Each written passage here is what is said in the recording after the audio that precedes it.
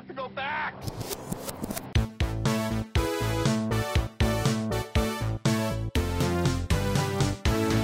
Hello, everyone. Welcome back to the Flashback Flicks Retro Movie Podcast. I'm Ricky. I'm Grayson.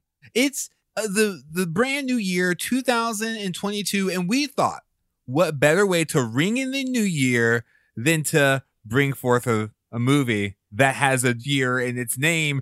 We're reviewing the 2009 disaster movie 2012. Oh, which just made it so confusing to find. I am so excited for season 7 because we didn't know if we'd make it to here, because we always, we follow the Community model of 6 seasons in a movie. Technically, we've done 6 seasons, and this would just be the one movie.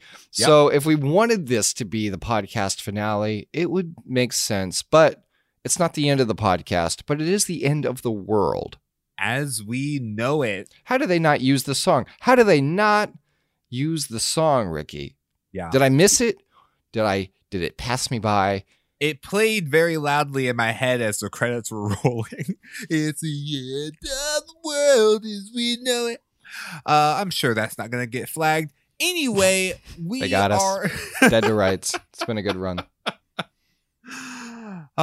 So this movie has such an interesting history just in pop culture. But before we do that, I just want to let you know, welcome to our podcast. We like to review old movies based on new movies that are in the theaters. Moonfall is in the theaters, which is a loose-ish tie-in because it's also a disaster movie and the moon is there. Yeah. The moon can be seen several times throughout this movie. But if for the off chance that you weren't aware culturally in 2012, maybe we have some Gen Z listeners. Let me explain to you just the environment. So 2012 is a movie based off of the real life thought, like real world thought, that the world would end on December 21st, 2020. And this prediction is itself based on the fact that the Mesoamerican long count calendar, also known as the Mayan calendar, rolls over around that vicinity, much in the same way that the Gregorian calendar rolled over on 2001, aka Y2K. So that was the landscape that we are living in the early aughts. We already survived Y2K, and it just felt too good to be true. There were several other predictions that the world was going to end. And originally, I want to say it was like 2009. I think at some point in time, someone somewhere on the planet said that the world was going to end in 2009 on a very specific date. And when that didn't happen, they're like, no, it's going to be 2012 because of the Mayan calendar. And we got 3 years to figure this out. Right. And so a lot of these things that were happening in the movie, people were to some degree doing in real life. A lot of people were talking about 2012 being the end of everything. And that's that's not even like background about the movie. That's just history. That was just history. Well, and a lot of that came from misinterpretations of historical text and all that kind of stuff. And I mean, for example, this year, 2022, when we hit midnight and we rolled over into the new year, my car freaked out in such a way that my clock is now locked back into 2002. It was a 20-year clock. So every time I turn my car on, it tells me it's January 1st, Sunday of 2002 at 3 o'clock. I can't fix it. I've tried. I've looked in the manual. So if some archaeologist finds a white Honda CR-V 2,000 years from now and somehow gets it running, they could say, well, yeah, they thought the world was going to end right here. Why? Because they didn't build clocks that could go into 2022. Yep. So misunderstandings happen at a profound level, and it got us this movie. So maybe it's all worth it. Yeah, there was just a ton of speculation. And so that's kind of, something that propelled this movie forward. They decided to get, who else to direct this movie other than Roland Emmerich. He is the director of The Day After Tomorrow, Independence Day, and a bunch of other things in which the White House just gets destroyed. Yeah. Okay. Yeah. This guy hates the White House. Oh man. Just as an architectural feat, every movie that I've seen that he's directed, it hasn't made it to the end of the movie. Yeah. And so he said that he wanted to always do a biblical flood movie, but I never felt I had the hook. I first heard about Earth's crust displacement theory and Graham Hancock's Fingerprints of the Gods book, and then he and composer-producer Harold Closer worked closely together in co-writing a spec script, also titled 2012, which was marketed to studios in February 2008, and then Sony said, we're going to make that movie. They decided to make this movie, but because, the whole premise was that it would happen on December 21st, it was a very specific day, they decided, let's make it midsummer because we don't want to have to decorate the sets for the holidays. So they did that. And there was a lot of marketing campaigning that they did, viral marketing that kind of crossed some lines. Some people were legitimately concerned that the world was going to end in 2012. Kind of a War of the Worlds kind of situation. Yeah. Very that. Part of their viral marketing campaign was they launched a website that was powered by the Institute for Human Continuity, where film goers could register for a lottery number to be part of a small population which would be rescued from the global destruction. Oops. Yeah. Well, I feel like that was the time when people were really big into that kind of marketing. Like and I were talking earlier today about Heroes. Yes, and they had Primatech paper set up. I was getting like newsletters from a fake paper company. Yes. And so I think, this is definitely that era to make it happen. But when the stakes are so high. You have the people who are making the media who's like, well, obviously this is going to happen, but also the real world implications, especially with like the internet being all so new and Y2K being not that far in our past, it makes sense why people would be concerned. I also think it's because some of the marketing was pretty legitimate. They also streamed media blog updates and radio broadcasts from Charlie Frost, played by not Harrison Ford, Woody Harrelson. I mean, you already got recast and remake covered. That is gold. I do. Hang on to that. His website, This Is the End. And so they basically did all of this marketing towards that. And in a lot of their trailers and their ads, they would do this. At the end of each of the trailers, it would be, find out the truth, search 2012. How will you survive? Search 2012. And so their call to action was for you to just search 2012. And so when people would search 2012, they would get information about this movie that looked like it was like not only going to have actual legitimate information, but a lot of this information is funneling you to this movie that is the date that everyone is actually inquiring about. David Morrison of NASA, who received over 1,000 inquiries from people who thought the website was real, condemned it. He's had several cases of teenagers that were saying that they were contemplating suicide because they didn't want to see the world end. Nice. And he said, I think when you lie on the internet and scare children to make a buck, that is ethically wrong.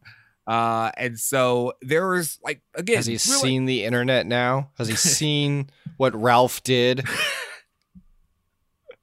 He has seen a lot. And that's just but that's what they did to make this movie and to promote the movie. And I think so much of the appeal of it was just like, well, what's happening? Because again, this movie came out in 2009. And so I think it was also somewhat of a sense of a catharsis for people to be able to see this movie in the same way that people intentionally want to go see horror movies. It's like, I don't want to be scared, but maybe screaming will help. Well, I do think they process through story, right? So This movie came out 3 years before the event, but I remember it got a surge in popularity again in 2012 when we neared that time. And then similar to like one of the top rentals in 2020 was the movie Contagion. Yeah. Like people just process through story. Right. And if this was a legitimate fear out in the world that it was going to end, you work through it, being like, well, how did they do it? Taking notes. Yeah. Okay. Got Get it. a Pickles. limo. Pickles Okay. is part of it. Got it. Pickles. Get all my hats. This movie, with a budget of $200 million, went on to make over $791 million in the box office. Wow. And that's not even going to come close to getting you a ticket in this movie to be on one of the ships. In some theaters actually had a really fun thing. They started the film at 2012, even using military time. That would be 8:12. My car can't do that. Yeah, no, I'm very sorry. And so then they watched the movie. Now the synopsis is, I feel like I've already talked about it, and you kind of know the premise essentially. Into the world.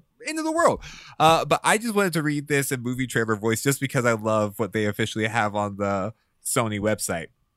From Roland Emmerich, director of the day after tomorrow and Independence Day, comes the ultimate action adventure film exploding with groundbreaking special effects.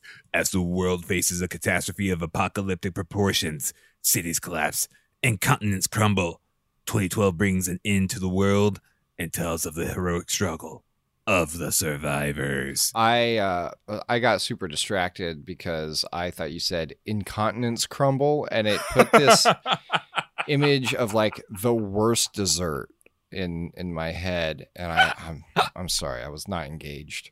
This is why we enunciate, Ricky. This is why we enunciate.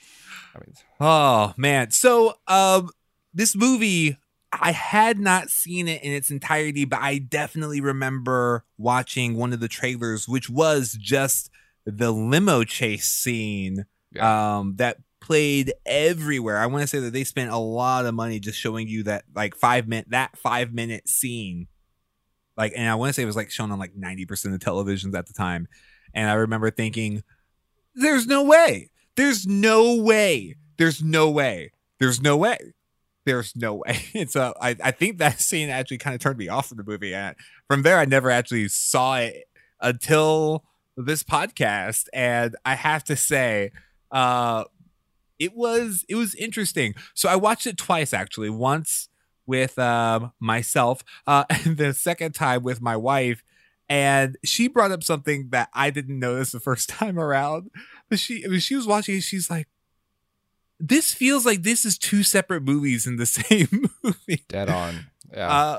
Because you have the A storyline, which is like the White House responding to this, geographical disaster and how like to all the Chiwetel Ejiofor, Oliver Platt stuff. Yeah.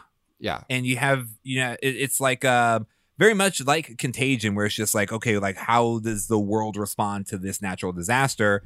Yeah. And then you have like almost the sitcom, like almost like Tim Allen is just trying to get out of LA to survive, but can he beat LA traffic? But like oh yeah, when they're yelling about like take the highway, get there half the time, being like, this guy has never lived in LA. You don't take the highway to get there faster. Yeah, and it was very much that, because you have John Cusack, Amanda Peet, Woody Harrelson, all part of like, they're all kind of playing story. Yeah, that side of the narrative. Yeah. Right, which is important to get, because you basically get like the government's bigger global perspective of how this is happening and affecting other political powers, and then you have like the people on the street, like how this is affecting this one family. But they only cross over like one major time. Yeah, they kind of just Cloud Atlas each other and being like, here's my reference. But even then, Chiwetel Ejiofor becomes like a super fan in this sitcom that you're describing. But I was like, oh, he's so loose and fun. Yeah. Oh. But then, yeah, and they're making jokes. They're just, it's like, was that Paris? Like, I think it was. As like the world is crumbling behind them. It's it is an interesting movie, but I didn't catch that the first time around. It's like, oh, okay, yeah, I get it, because it's because I understand the purpose that they are filling in the movie of like, okay, well, let's get this chase. Like, will they make it? But like by the second time they had to escape the planet, it was my wife was like, wait, so he has to run away again? It was just a really interesting perspective. Yeah. Because I overall enjoyed it, and I thought that they handled it surprisingly well, just without it feeling like it was super hokey, I guess. There's only one scene where I was like, I can accept that this entire city is falling into the ocean. I refuse to accept that this family in a limo with the window open did not slide out of that limo whenever he barely missed that little crevice, because I'm like, listen, I've been in many a car and the slightest little turn is going to jerk you right out. I've fallen out of many a bus seat to know that that's where I draw the line of reality. It's a luxury limo. It's a pretty smooth ride. Yeah, it's I mean, they got nominated for best special effects, like set for the Saturn Awards, and also nominated for, I think, just best, I don't have it in front of me, I think it was best sci-fi and action. So the point being, like, this was really well received. All the money they made back, but it had a lot of critical nominations as well. And I saw it in theaters and remember being very entertained by it. Exactly what you're saying about the two different stories, though. Every now and then I really just want to recut a movie.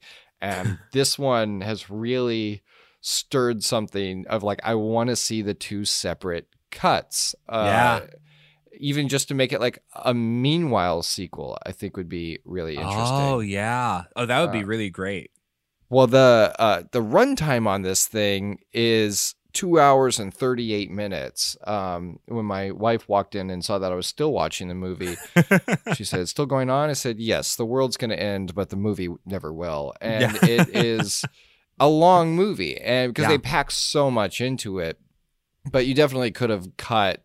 I don't know. It was very much the style of this kind of film, though.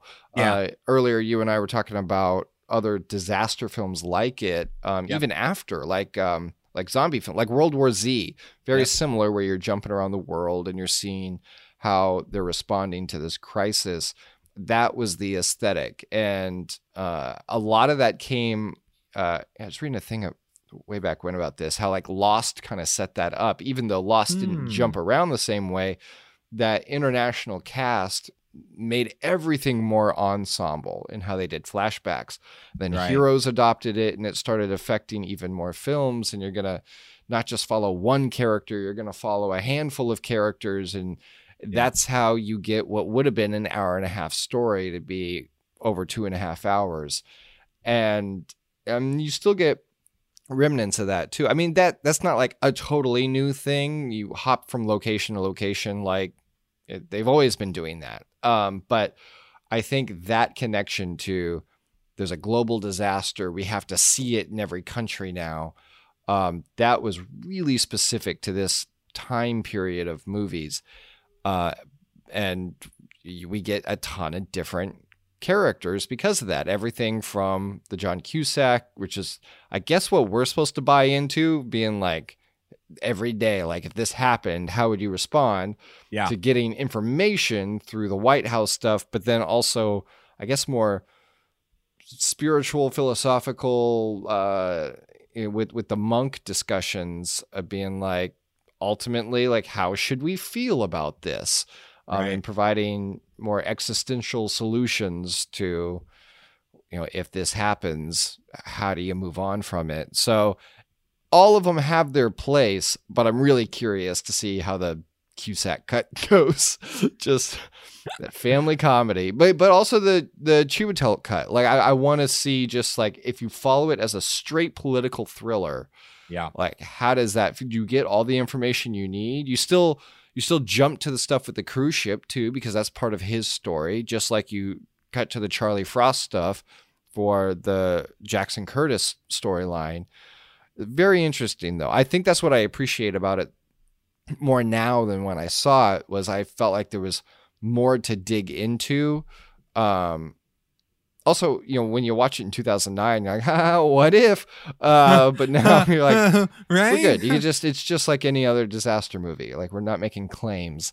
Right. Yeah. So that was really interesting. And also having now been an adult resident in Los Angeles, that really changed. Like when they talked about where they have to get from where, I'm like, I've made that drive. That would be incredibly difficult to do what they did. Like that airport that they fly out of, I used to drive by that every day on my way to work. Like I know that area. And so that really reframed it for me, of being like, yeah, if that area just sunk into the ground, and the idea of the big one, they always talk about in California, right? Of like, what's the big earthquake that's just that's the whole premise of Dwayne Johnson's San Andreas, right? Like, just crack away. This movie takes that one concept and just expands it to the entire world. So I appreciated that heightening that they were able to dig into. Yeah. Yeah. And it's really, this movie reminded me very much of just how often we've been obsessed with what if the end of the world, because I remember in college I paid human dollars to go see the movie Disaster Movie. And Disaster Movie was one of the few movies I've ever walked out of in a movie theater, and they were commenting on a lot of the disaster movies. But then when I did the research, I'm like, there are kind of disaster movies just constantly out there enough. Like, the Deep Impacts, even Perfect Storm. I never saw Perfect Storm, but that trailer terrified me. Yeah. Just a trailer of just giant water. You don't have to tell me anything else. That's terrifying. Or even when they did War of the Worlds, and they still have that set at the Universal lot, because of how big of a set they wanted to build for that. And it's just interesting that just how fascinated we are with what would the end of the world look like, and how would we respond, because it's something that we likely won't see in our lifetime, but it's fun. Maybe fun's not the word, but I think it's like I said before, cathartic to watch and to see unfold. Well, I think there's a sense of immortality to it too, right? And just being bulletproof to all of that, because no one envisions himself, I don't, maybe you do, but as the person that's getting wiped out in the first act, right? Oh no, everyone's like, oh, I'm gonna get through this, I don't know how, but if you can survive the end of the world, you can survive anything. And so I do think there's an empowerment to that, for better or worse, that people are like, yeah, things are gonna be okay. Yeah. There was talks to make a 2013 spin-off series that followed, basically starting the world over again, because that's kind of where it ends in the movie. They start over, but I think that would have been really interesting to watch, and would have been a show that they would have had to retitle almost immediately. I really enjoyed the movie. I kept on wanting Woody Harrelson to say, like, you got to look into your mind, like get deep into your headcanon, man. Headcanon, man. Headcanon is a part of the show where we share with you unique ideas about the movie and untold stories based on evidence provided by the film. Now, Grayson, we've talked a little bit about this movie and about the iconic, limo drive-away scene. For those of you who haven't seen it, it's worth watching. Just the scene alone, even if you don't watch the whole movie. But imagine, if you will, a level of Grand Theft Auto where your role is to outdrive the world crumbling. It's something that I feel like they're probably saving for the last Fast and the Furious movie. Like, just imagine that. When like I said before, when I first saw that in the trailer, I'm like, this is going to be a ridiculous movie about ridiculous things, because none of this seems plausible. Until I asked myself, no, Ricky, like in what world would you actually be able to do this? Like if you were to do this the first time around, you would die. The only way that you would have to be able to live this is if you live, died, and repeat. Oh, yeah. I think my headcanon is that John Cusack has actually been living this day over and over again, except it's all just kind of like muscle memory. Like he doesn't know that he's been living the end of the world over and over again, but he has. And this is the final version of him living this out and also becoming a better, more attentive father that he has been able to make it through. That'd be such a raw deal if Groundhog's Day was the end of the world. Like, you wake up, no, I gotta go through this again. Yeah. Yeah. Good thing he doesn't remember. Yeah. Right. Yeah. My second piece of headcanon is that this is the final installment of Final Destination. Oh, death is just coming for them all. I think that that's the big thing that's happening here is if we look at this in that same premise where it's like, oh, well, he survived this day, who knows, maybe hundreds of times, but he hasn't officially died. I think it's just kind of a buildup. Like at first it goes, it's like a couple of little like rumblings or quakes, but as he keeps on living the day over, the whole earth is like, we gotta kill John Cusack. And so the whole earth is just like ganging up against him. Can you imagine like the end of the movie? They're spoiler alert for the movie, everyone. End of the movie, they're on the space arcs and they look over and they just see Devon Sawa, and then the arcs all explode. Like, nah. Oh, I just think that those are the things that hooked me into the movie way more. I was just like, wait a second, what if this is like Final Destination? Then a lot of the scenes kind of make a little bit more sense. And what if he is just reliving this day over and over? That's why he is like this close. Like the other time he doesn't find the map, and then he finally does because he makes one slight difference. It's like a speed run of the Speed apocalypse. 3. Yeah. Limo. Oh yeah. No, that's great.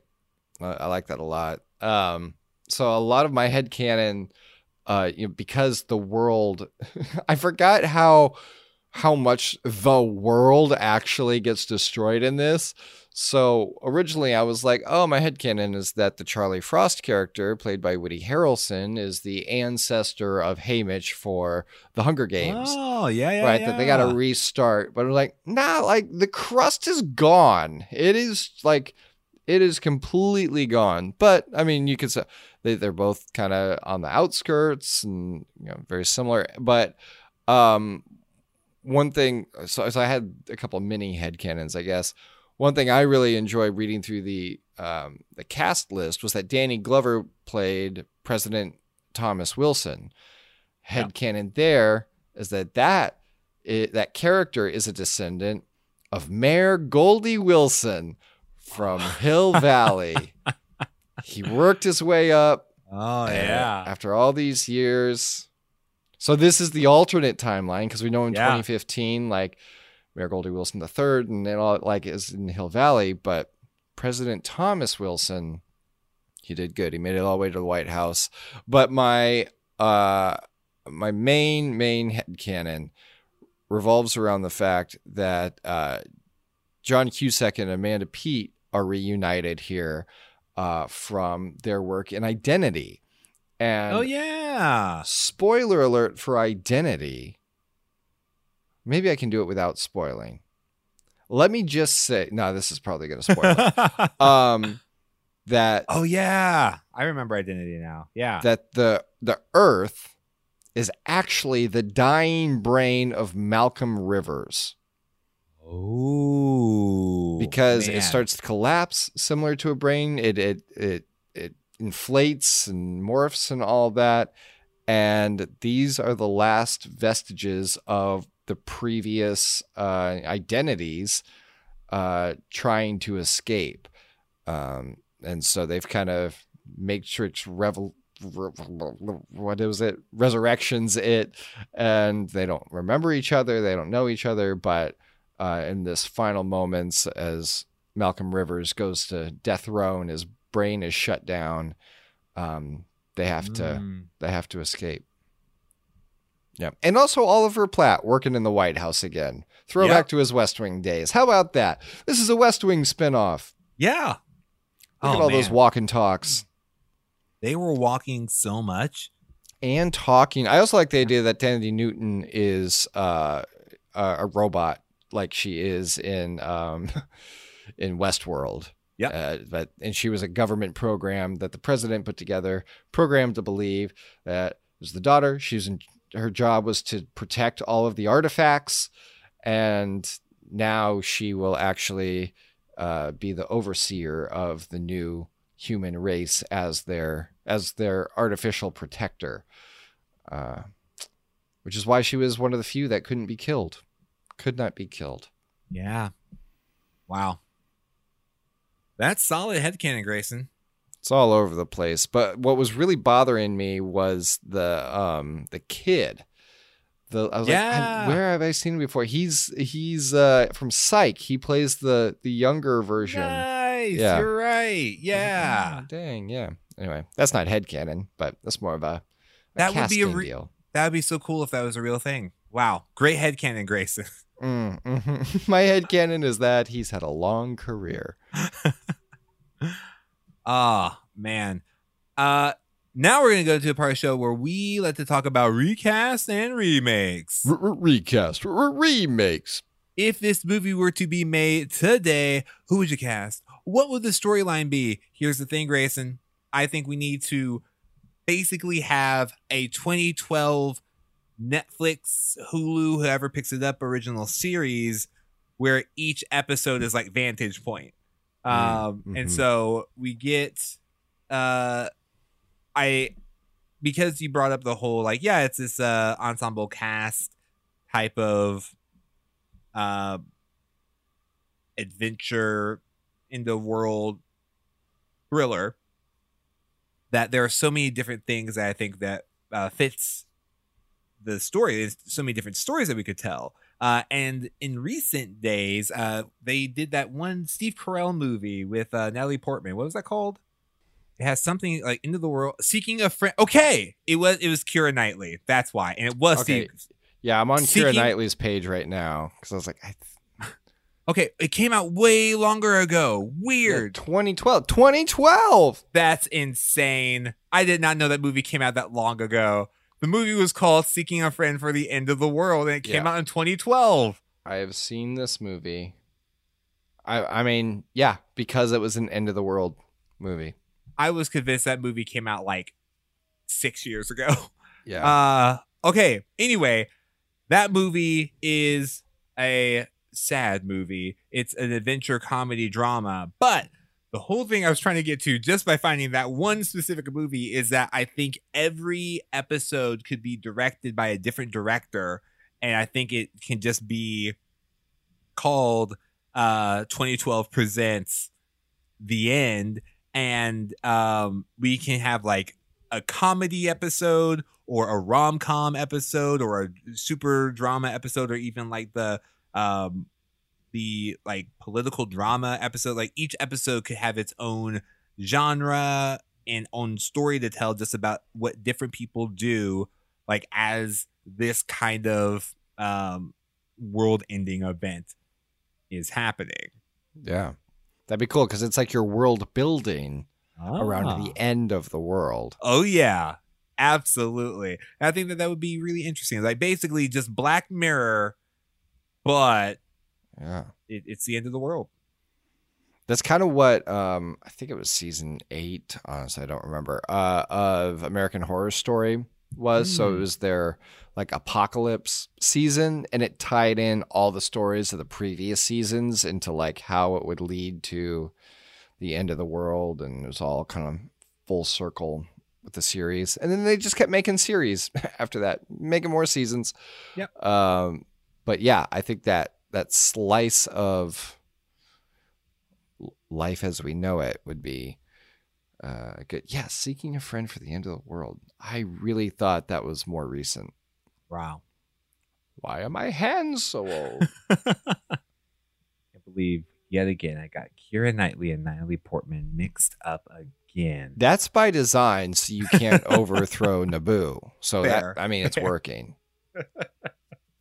All right. How about you? What's your recast of remake? Oh, that's right. That's what segment we're in. Yeah, we go away for 2-3 weeks and we totally lose the yard on this. Yeah, for my recast remake, I focused more on the White House side of it, because I would really love to see Donald Glover play the Chiwetel Ejiofor part. I loved his contribution to The Martian. When he played kind of the guy that figured it all out. I'd love to see that over the course of a whole film, and have him dig into the science of it and trying to convince people in earnest that like this is a problem and just camp out with him on that. So if I'm recasting and remaking, I'm just following that character, rather than a character that's having to run away and just react to forces way bigger than himself, which is great. I mean, that's absolutely a viable story, but I'd love to see the nuance of Donald Glover and what he could do with a little more political intrigue. Yeah. No, I think that would be incredible. I mean, if it would be really interesting to see, I mean, because the script lends itself to just so much storytelling that happens in between these pockets of time, right? So I feel like they could, at the end of the movie, it almost felt like they were going to have a sequel. I was just like, so now we just see what they do with Africa now. Like I really thought they were going to kind of show that and tell that story. So I really feel like they could have done an entire franchise just leading up to 2012, almost like a Rise of the Planet of the Apes, where it's just like everything that led up to the actual Planet of the Apes. And so I would also really love to see that, because just the making of those ships, I mean, those are so impressive and intricate and made in 3 years. And they're made. Yeah. I was like, oh man, like Apple would have released at least 3 different versions of those ships in that time.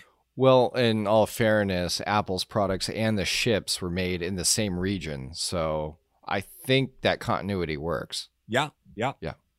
Man. But yeah, there's a lot of story to tell here because it's all about the world ending, and there's some interest there. I also, man, part of me just wants to see the Love Actually of 2012. So that's the one with Natalie Portman. Yeah, that's the one. To have all of these different end of the world stories, and we just Expendables it with scientists. Neil deGrasse Tyson, Bill Nye. We're just like pack them in. Yes. Oh, that'd be great. Get me Bill Nye to the Situation Room. Yeah, it's like Love Actually, but more Bill Nye than Bill Nighy. It's a very subtle but important difference. Oh, good.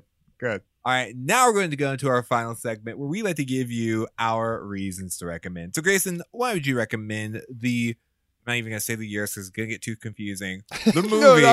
The 2009, 2012. Yeah.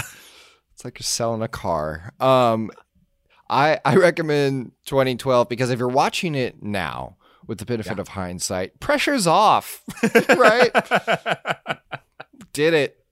Past it. No. Yeah. I think that movies like this will continue to be made, obviously. You know, as long as there's an Earth, there's going to be the what if of how's it going to end.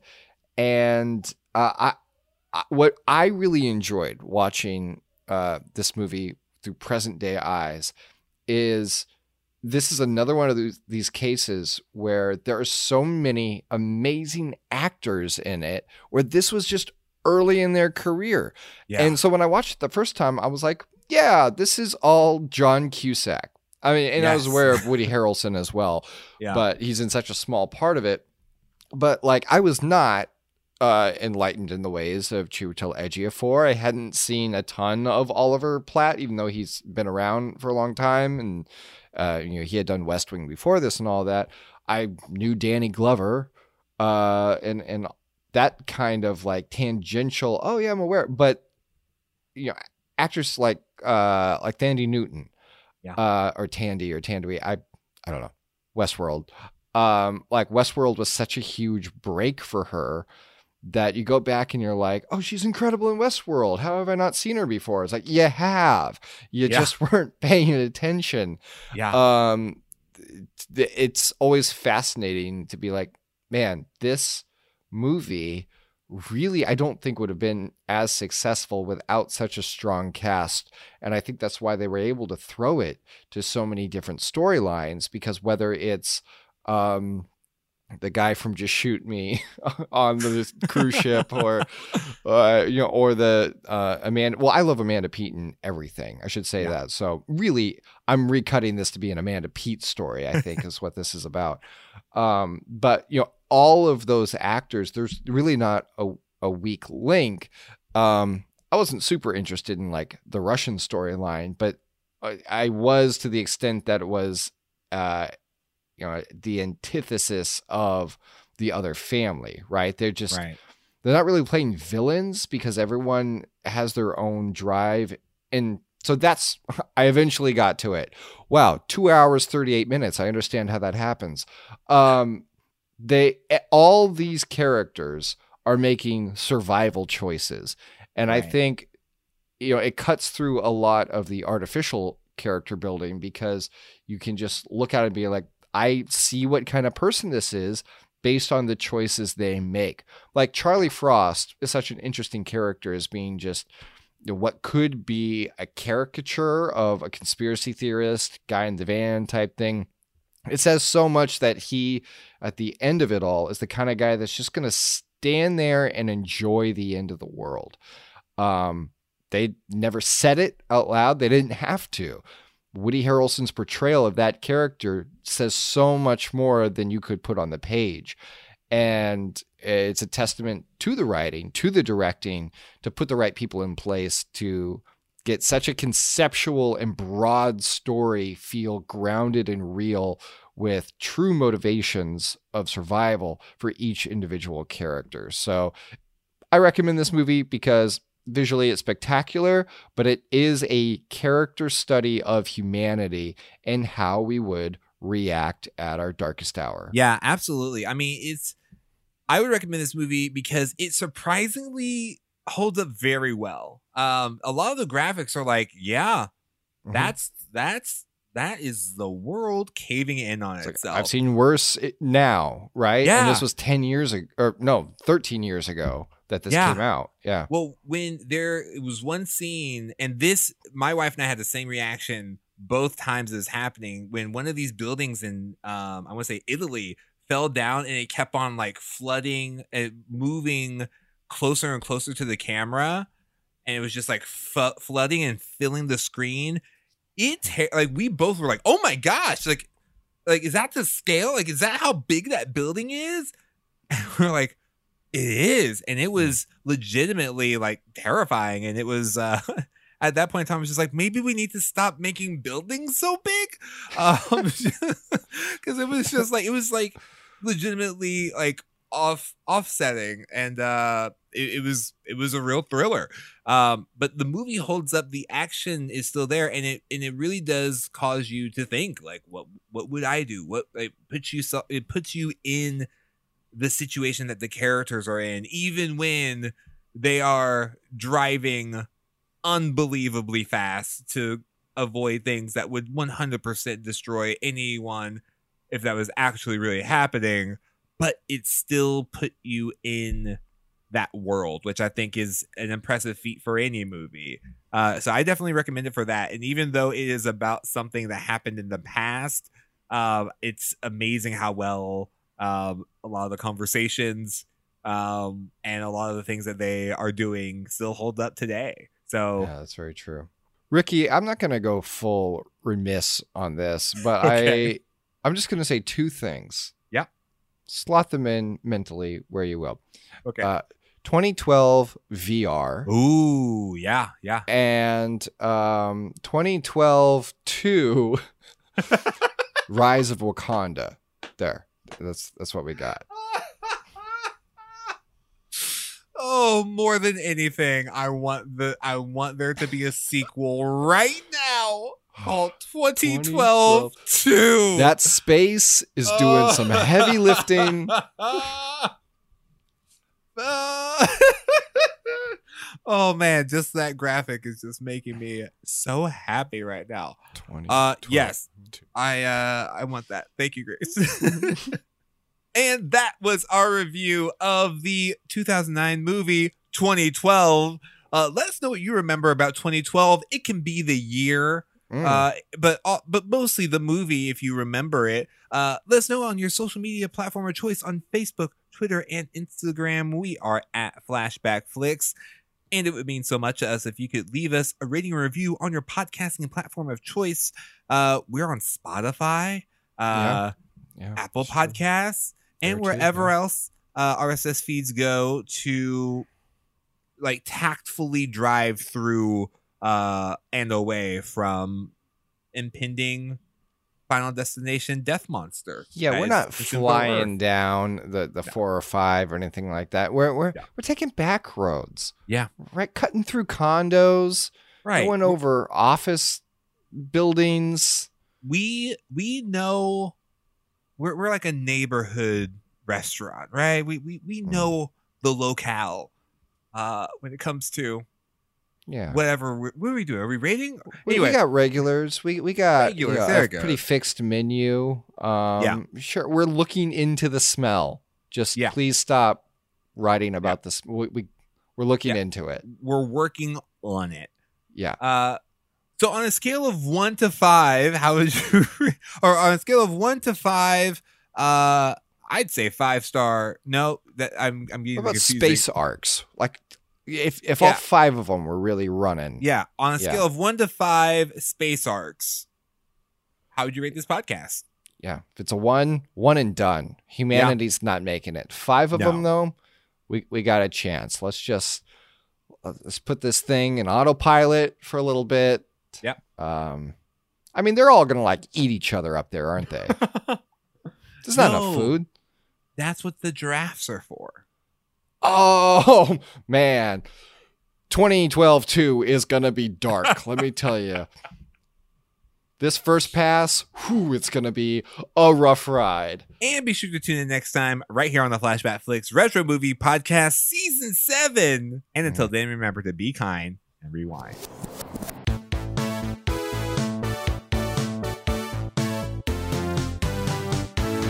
Next time on the Flashback Flicks Retro Movie Podcast. You know, Ricky, it's season 7. We've been doing this a long time. Yeah. And I think this is the year where we really button up, get our act together, get more professional. So I was thinking, gotta take some notes from the best by reviewing the 1994 cinema classic Leon: The Professional. Oh, okay. All right. I think that's really great, Grayson. I haven't seen it yet. I know this is a classic. People love this movie. I don't know what he is a professional at. That's note 1 that I'm going to take. I think it's probably illegal stuff, but that takes a certain kind of mindset, and I think we can apply it to podcasting. I think this movie is going to make us better podcasters as a whole. Something should.